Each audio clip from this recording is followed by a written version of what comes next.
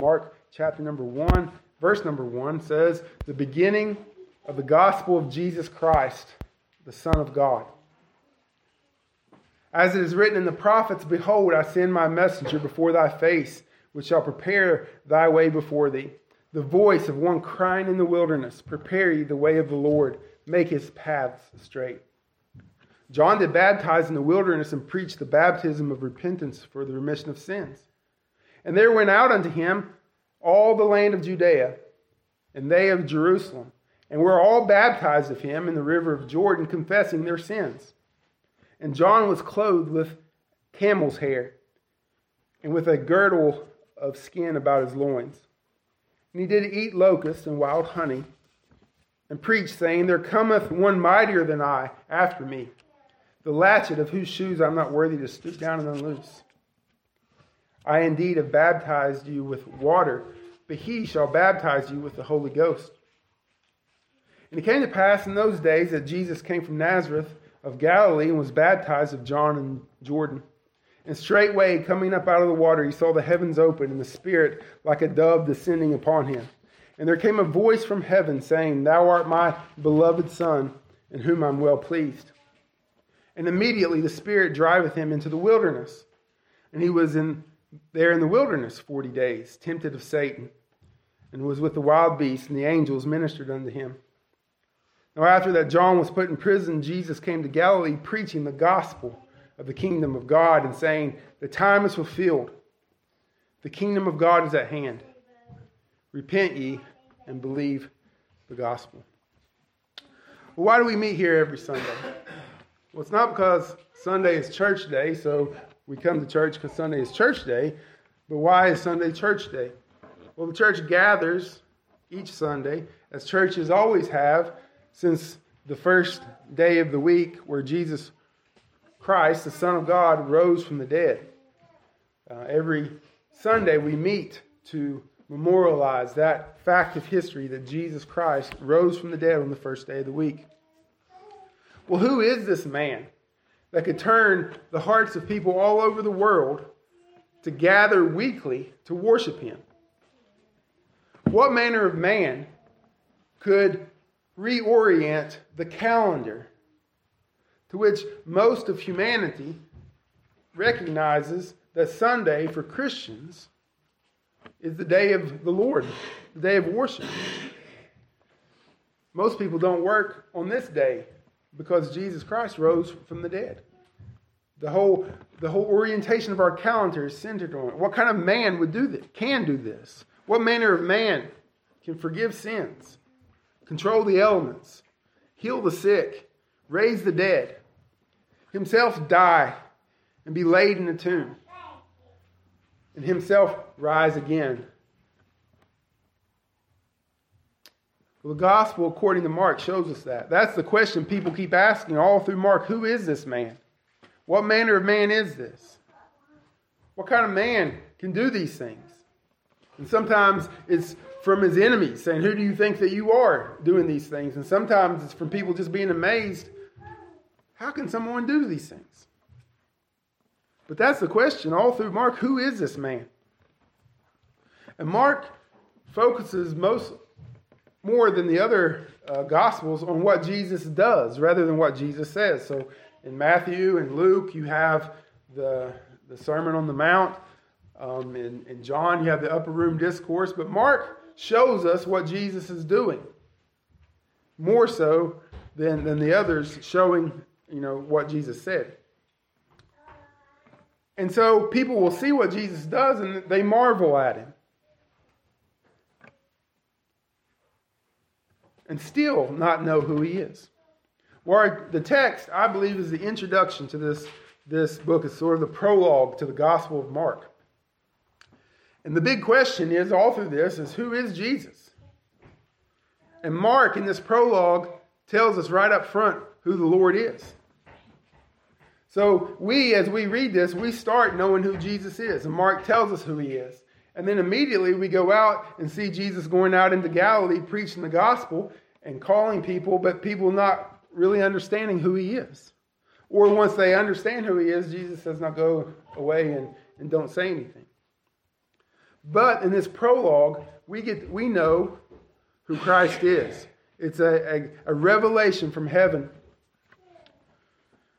This introduction doesn't begin with Jesus' lineage, what he looks like, what kind of clothes he wore.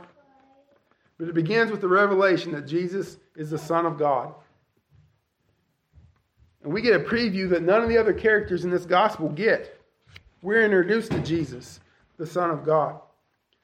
We have the testimony of the prophets and John the Baptist and God the Father and the Holy Spirit, even Satan and the angels testify to this fact.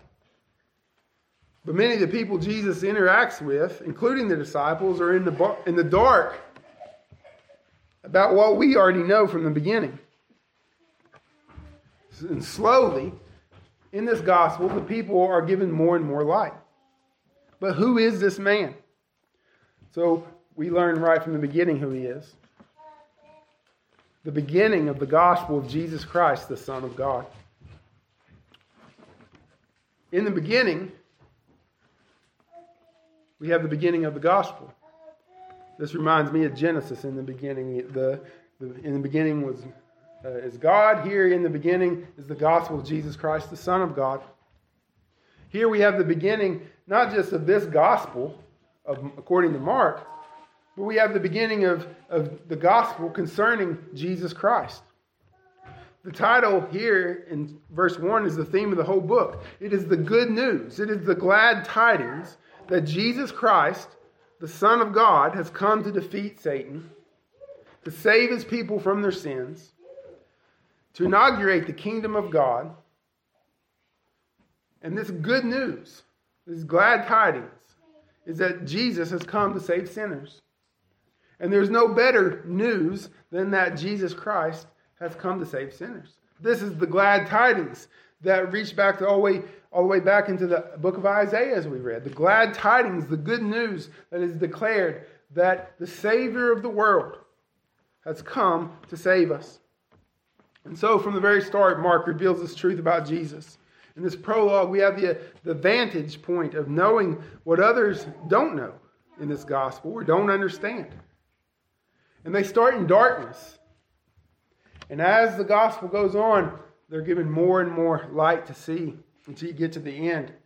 And then the centurion says, well, truly this was the Son of God. But we know he is the Christ, the Son of God. The gospel is concerning Jesus Christ. That's why it's not correct to say that you can live the gospel, or like the famous quote, preach the gospel and use words if necessary. Well, this is the beginning of the gospel of Jesus Christ, and there's no other way to say it except by words. I don't know how else you can declare the good news and the glad tidings except through words, because it is a message about Jesus Christ. It's not a manner of life. It's not a flavor of your character. It is a message. It is a message concerning Jesus Christ, about him, who he is and what he did and what he's promised to do. It is the gospel of Jesus. Jesus means Jehovah saves. It's the Hebrew Joshua. Jehovah saves. So Jesus is the Savior. He is the Christ, which is the Messiah, which means the anointed one. He is the one whom God has chosen, the Messiah, Psalm 2, the anointed prophet, the priest, the king, the servant of the Father, who would come and save his people and rule his people. Now the Jews were looking for a different thing with the Messiah, but the Old Testament reveals to us who the Messiah truly was, and Jesus is that Messiah they were all saying they were looking for. He is Jesus, the Savior. He is Christ, the Messiah, the anointed one. He is the Son of God. Not a Son of God, but the Son of God. The only begotten of the Father.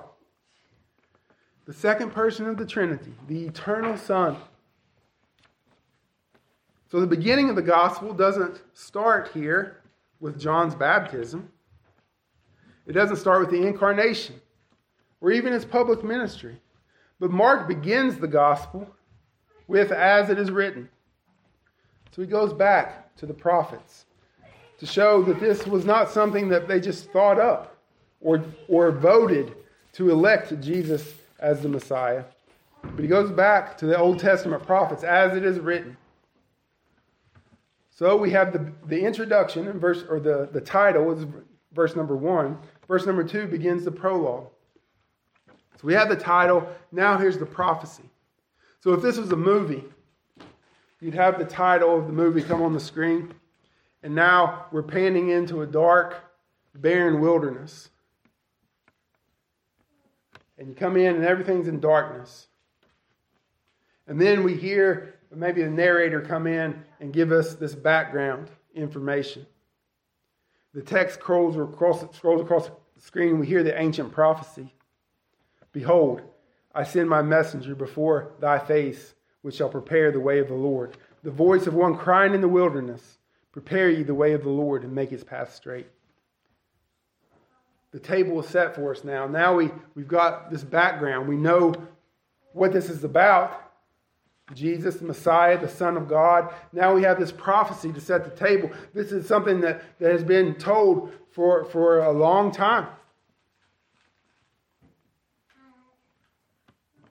Something they've been looking for.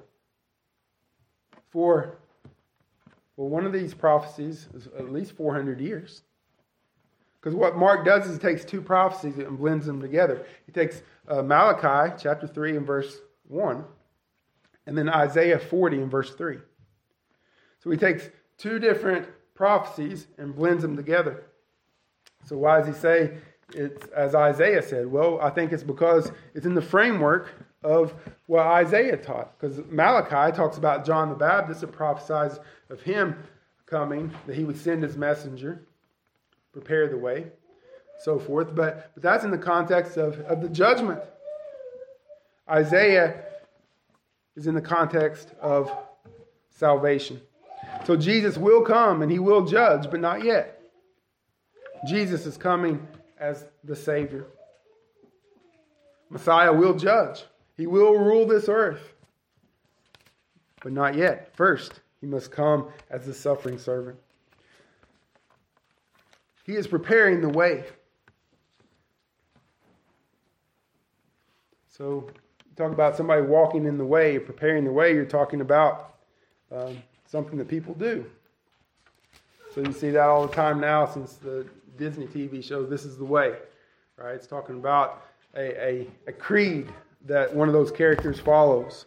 This is the way. This is the law. This is the way that I live my life. This is my creed that I follow. Well, John is not preparing a new law. He's not saying, I'm preparing a new law that you have to follow, a new creed that you need to live by. But what he's preparing the way of the Lord. It's not a way of following the law, but it's a way of following the Lord. It's the Lord who's coming to provide salvation.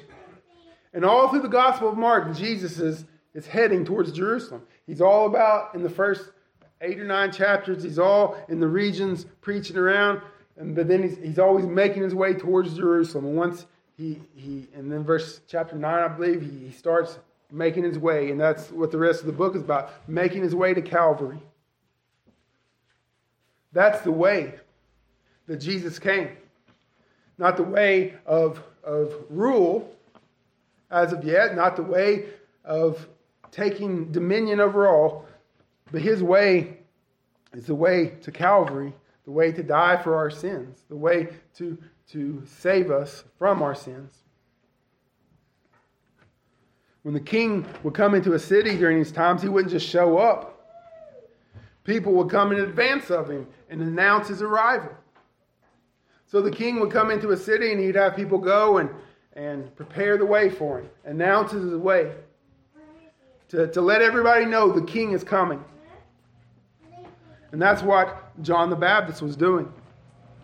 That's what this messenger was done. He was going before the Messiah to announce his coming. There's 3 people in verses 2 and 3. Behold, I send my messenger before thy face, In verse 2, to prepare the way of the Lord. So you have the one who sends John. You have the one that sends the messenger. You have the messenger. And then you have the one the messenger prepares the way for. So that's the prophecy. That's what the Old Testament was looking for. God is going to send a messenger to prepare the way for God to come and to rule. Well, the Old Testament saints were looking for Elijah. Elijah is going to come. And then when Elijah comes, Messiah will come, and then God will come. But what we have here is John the Baptist preparing the way for Jesus. And if we think about what is being said here, behold, I send my messenger. So God says, I'm going to send my messenger, John the Baptist, before thy face, which shall prepare thy way before thee. The voice of one crying in the wilderness, prepare ye the way of the Lord. To prepare the way of Jehovah. To prepare the way of Jesus Christ. These are not two different ways or two different prophecies. This is speaking of God sending John to prepare the way for the Lord Jesus Christ. God is coming in the flesh.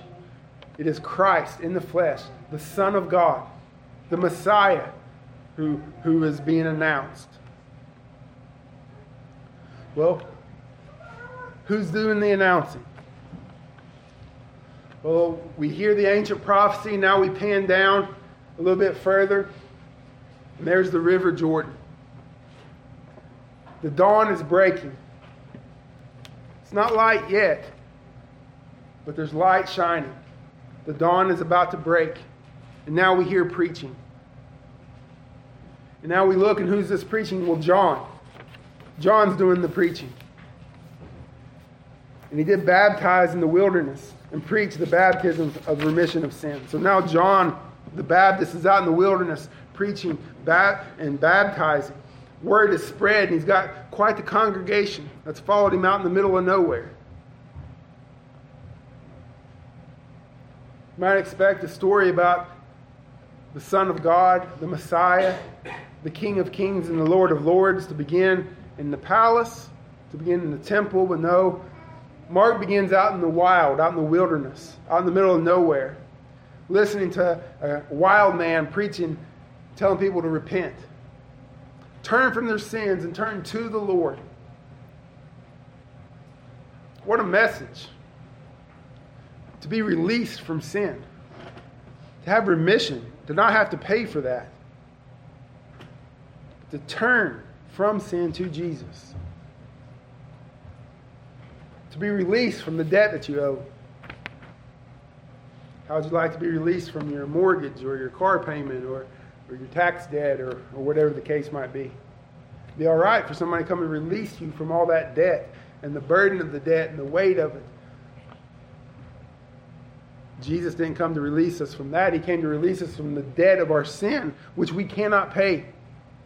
The wages of sin is death, and that's what we owe. And John says there's a way to have that debt remitted, to have that debt paid for, and you can be free. You can be clear. You can have peace. You can have pardon with God.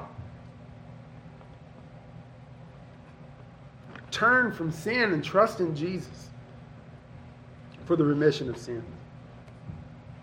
Well, who is this strange fellow that's out there? People like to know and think about what people look like and dress like in the Bible. I spent way too much time studying that years ago when the Bible doesn't really say a whole lot about it. So it's kind of strange in the sense that Mark opens with John the Baptist's weird choice of clothes. I mean, this was not something that everybody wore. John mentions it because it was odd. It was different. Everybody didn't walk around in camel's clothes. That was an odd thing to be wearing. Even stranger diet choice that he had. Locusts and wild honey. Who is this strange fellow? Well, His clothes preach a message. People say, well, that your clothes make the man, or your clothes say something about you. Well, his did. And everybody knew what it was saying. So everybody understood that. Well, let's say, for example, I said there was a man down in Clay wearing a coonskin cap, leather shirt, leather pants, holding a musket. What would come to mind? Well, you might say, well, the Mountaineers down there. Or you might think Davy Crockett or Daniel Boone. Around here, that's probably what people would think of, one of those three things. Because that's a certain kind of person that would wear those clothes. I'm not going to go to work this week wearing a coonskin cap and holding a musket in my hand. I doubt you would either, because people say, well, what's going on? It's not Halloween time. It's not dress-up time. Why are you wearing such a crazy outfit? Why are you dressed up like the Mountaineer? Where are you going, Daniel Boone? That's what you would hear. Well, John is wearing clothes that preach the message. Because you go back to the Old Testament, 2 Kings chapter 1, and you find that that's what Elijah wore.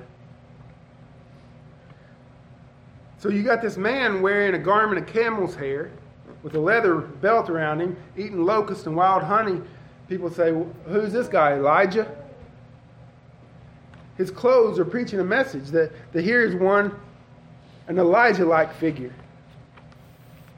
Here's a prophet out in the wilderness coming in the spirit of Elijah to announce that the Messiah has come. John's purpose is to preach that message. The Jews were waiting for Elijah to come. Well, here comes one dressed like a prophet that would remind you of Elijah, preaching the repentance of sin. And so John's purpose is to announce the coming of the Lord.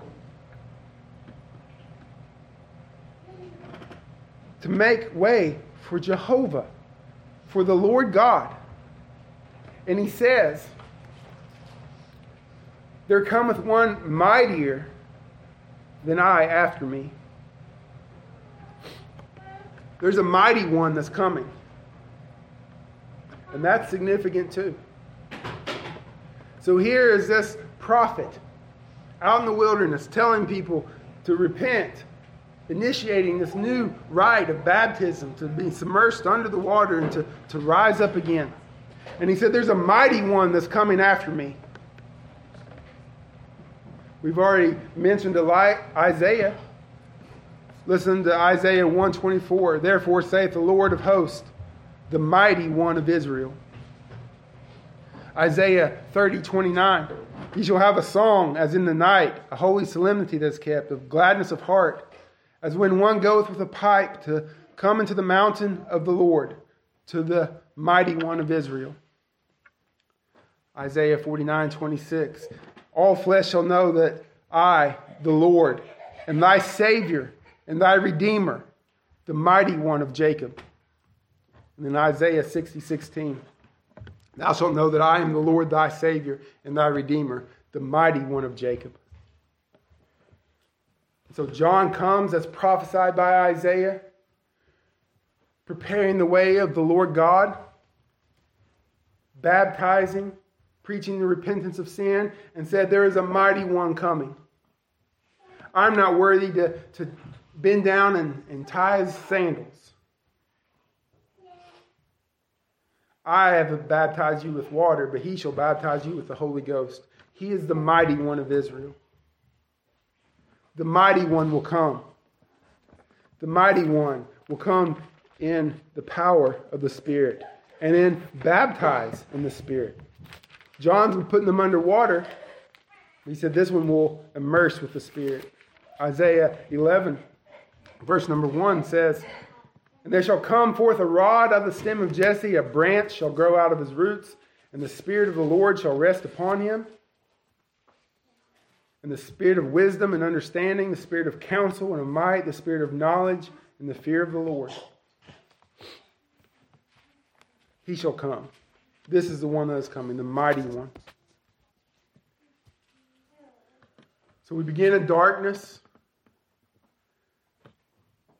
The text rolls, the prophecy's told, the day starts to dawn, and there's John the Baptist preaching, the mighty one is coming.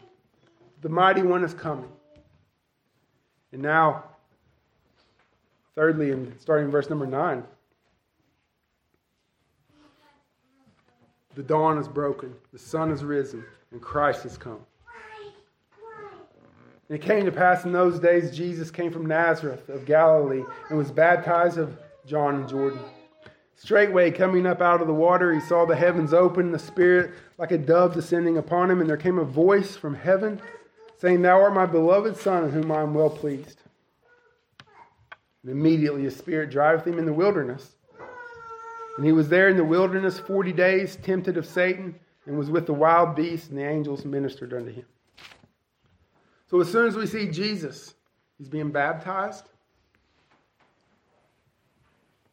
John's baptizing sinners unto repentance, and here comes Jesus, the Christ, the mighty one, the Son of God, the Messiah, coming to be baptized. When we are baptized, we're united with the body of Christ. Jesus was baptized, and he identified with his people because he's going to bear their sins. Jesus didn't sin. Jesus didn't commit any sin or any trespasses, but he came to bear our sins, the sins that we could not bear. He came to take our sins from us and die for our sins and rise from the dead. And this baptism was not a confession of his sins, but a declaration that he would bear our sins and pay for them. He was baptized because he came to save sinners and to bear the weight and the penalty of our sins, that we might have the remission of them. John's baptism testifies that Jesus is the Christ, the Son of God. John is coming and preaching to Israel. You're in the land, but spiritually you're under the law. Spiritually, you've never made it back from exile. You were cast in exile and you came back, but you still, as Isaiah said, you still need that covering of sin or forgiveness of sin. You're in the land, but spiritually, you need a Savior. You need a deliverer. So Jesus comes and is baptized. Next, it tells us that the heavens testify that Jesus is the Christ. Who is this man? Well, we've got some testimony here. First, we have John the Baptist. First, we have the testimony of Isaiah and Malachi. Then we have the testimony of John the Baptist.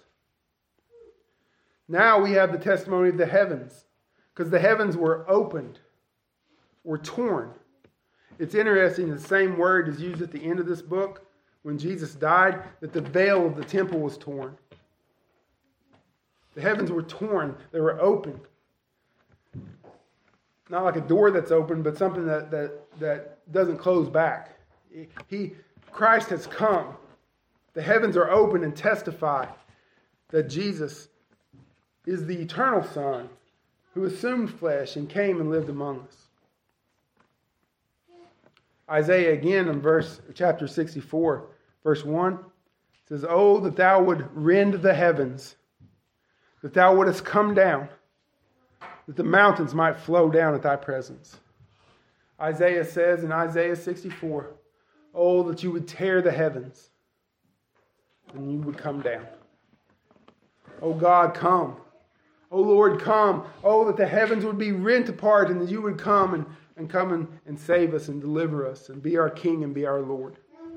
And Mark tells us that indeed that happened. Just as Isaiah said, one would come crying in the wilderness, and that one would come the Lamb of God, that one would come as the shepherd, that one would come the stem of Jesse. Now that the heavens have opened, have been rent, and God has come. John testifies that Jesus is the Christ. The heavens testify that Jesus is the Christ. Now the Spirit, after his baptism, comes down and sends upon him. The Holy Spirit testifies that this is the Christ. And then the Father testifies with a voice from heaven. We have the Father, we have the Son, and we have the Holy Spirit. The one God in three persons. Here at this baptism, saying, Thou art my beloved Son, in whom I'm well pleased. Here the Father speaks to the Son directly. You are my beloved Son. You are my beloved Son. Again, we go back to Isaiah, this time chapter 42. Behold my servant, whom I uphold, mine elect, in whom my soul delighteth. I have put my spirit upon him, and he shall bring forth judgment to the Gentiles. He shall not cry nor lift up or cause his voice to be heard in the street. A bruised reed shall he not break, the smoking flax shall he not quench. He shall bring forth judgment unto truth.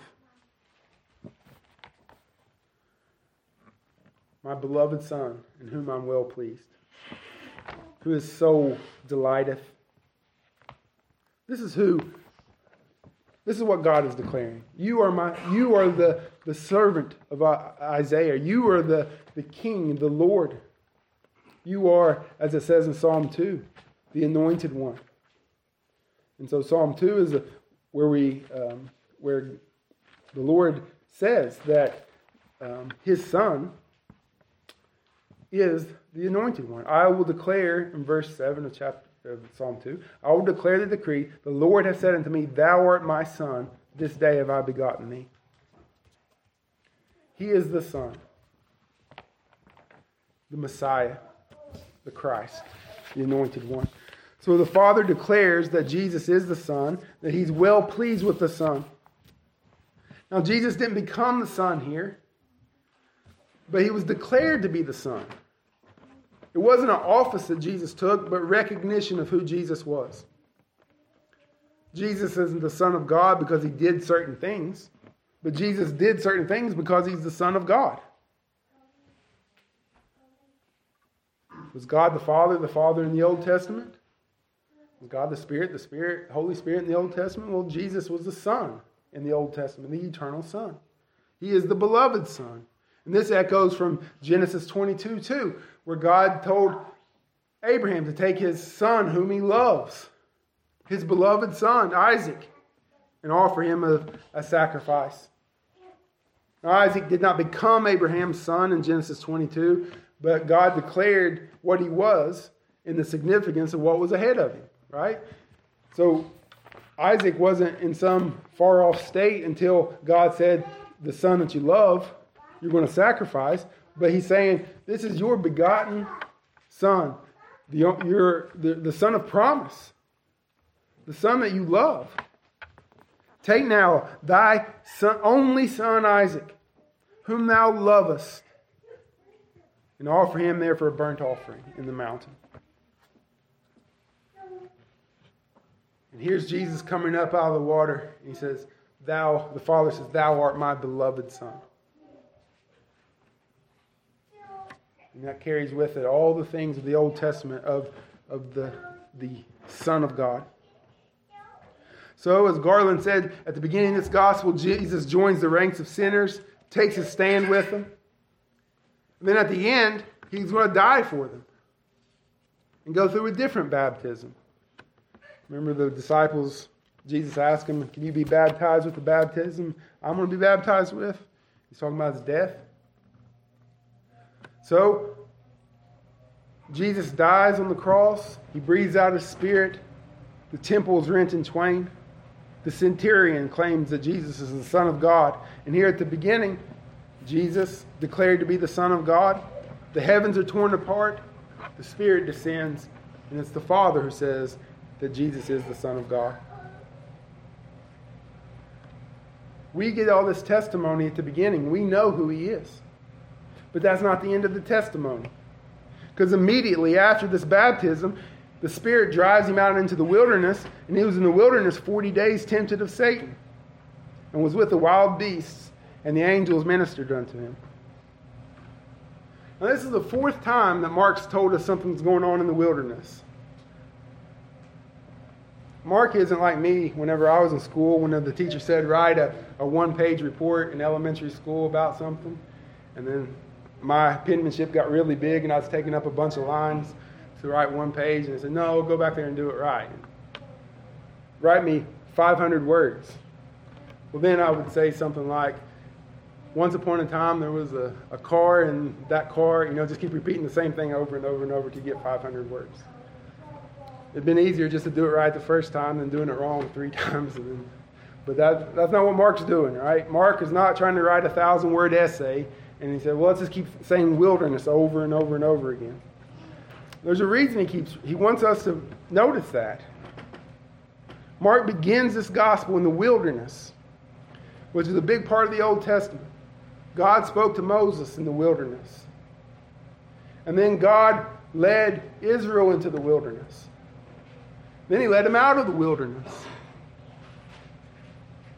Jesus is going out alone into the wilderness.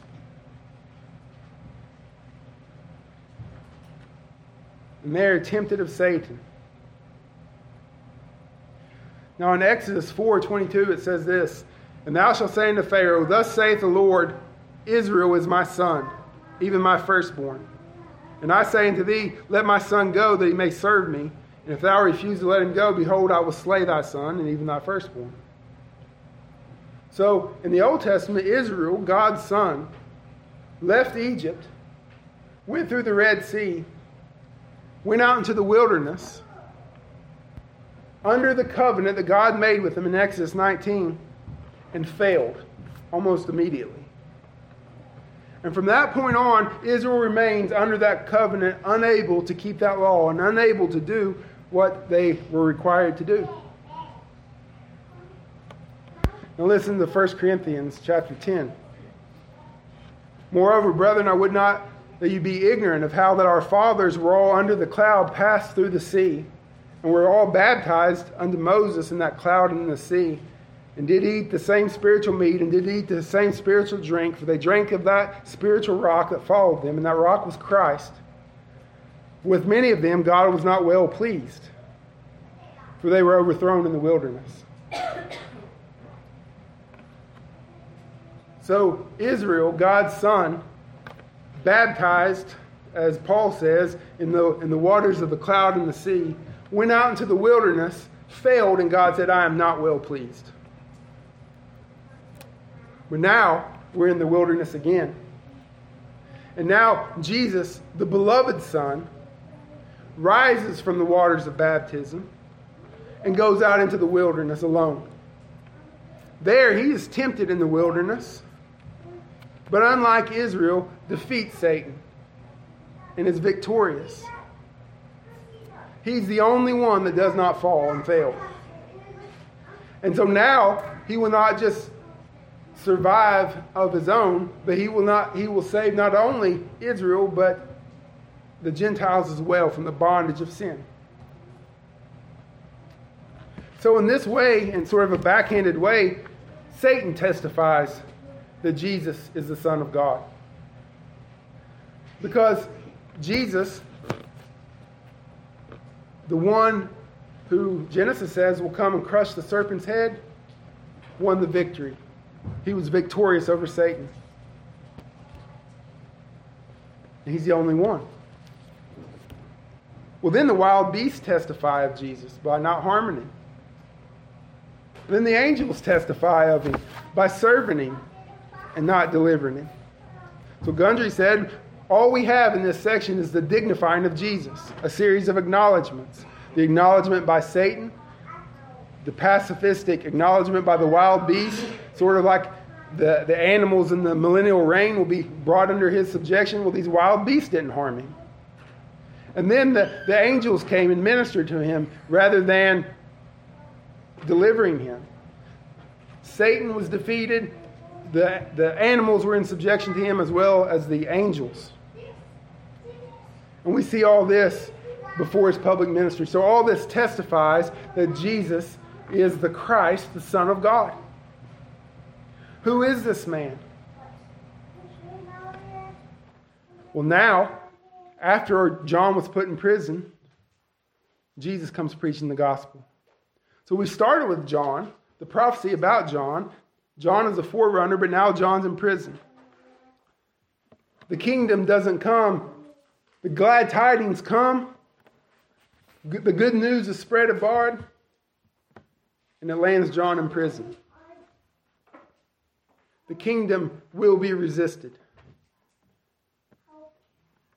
The forerunner is also the forerunner of what the Lord is going to think about the Lord's anointed. Psalm 2 tells us the Father is well pleased with the beloved Son, but it also tells us the heathens will plot against him. So John foreshadows what's to come, not only to the disciples, but to the Lord himself. The kingdom has come. John announces the good news, and he lands him in prison, ultimately to die. And now Jesus comes, preaching that good news of the kingdom of God. His gospel, the gospel of Christ, the gospel of God, the gospel foretold in the Old Testament, the fulfillment of all that God had promised.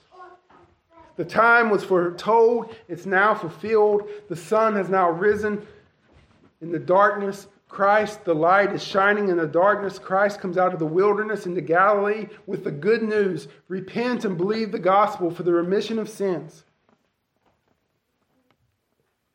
Hooker said it's as though Mark were allowing us to view the drama from heaven, where we see things as they really are, before he brings us down to earth, where we find the characters in the story bewildered by what's going on. Who is this man?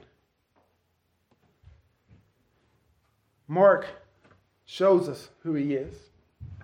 Then we see him in action. He is the Savior. He is the Christ. He is the Son of God.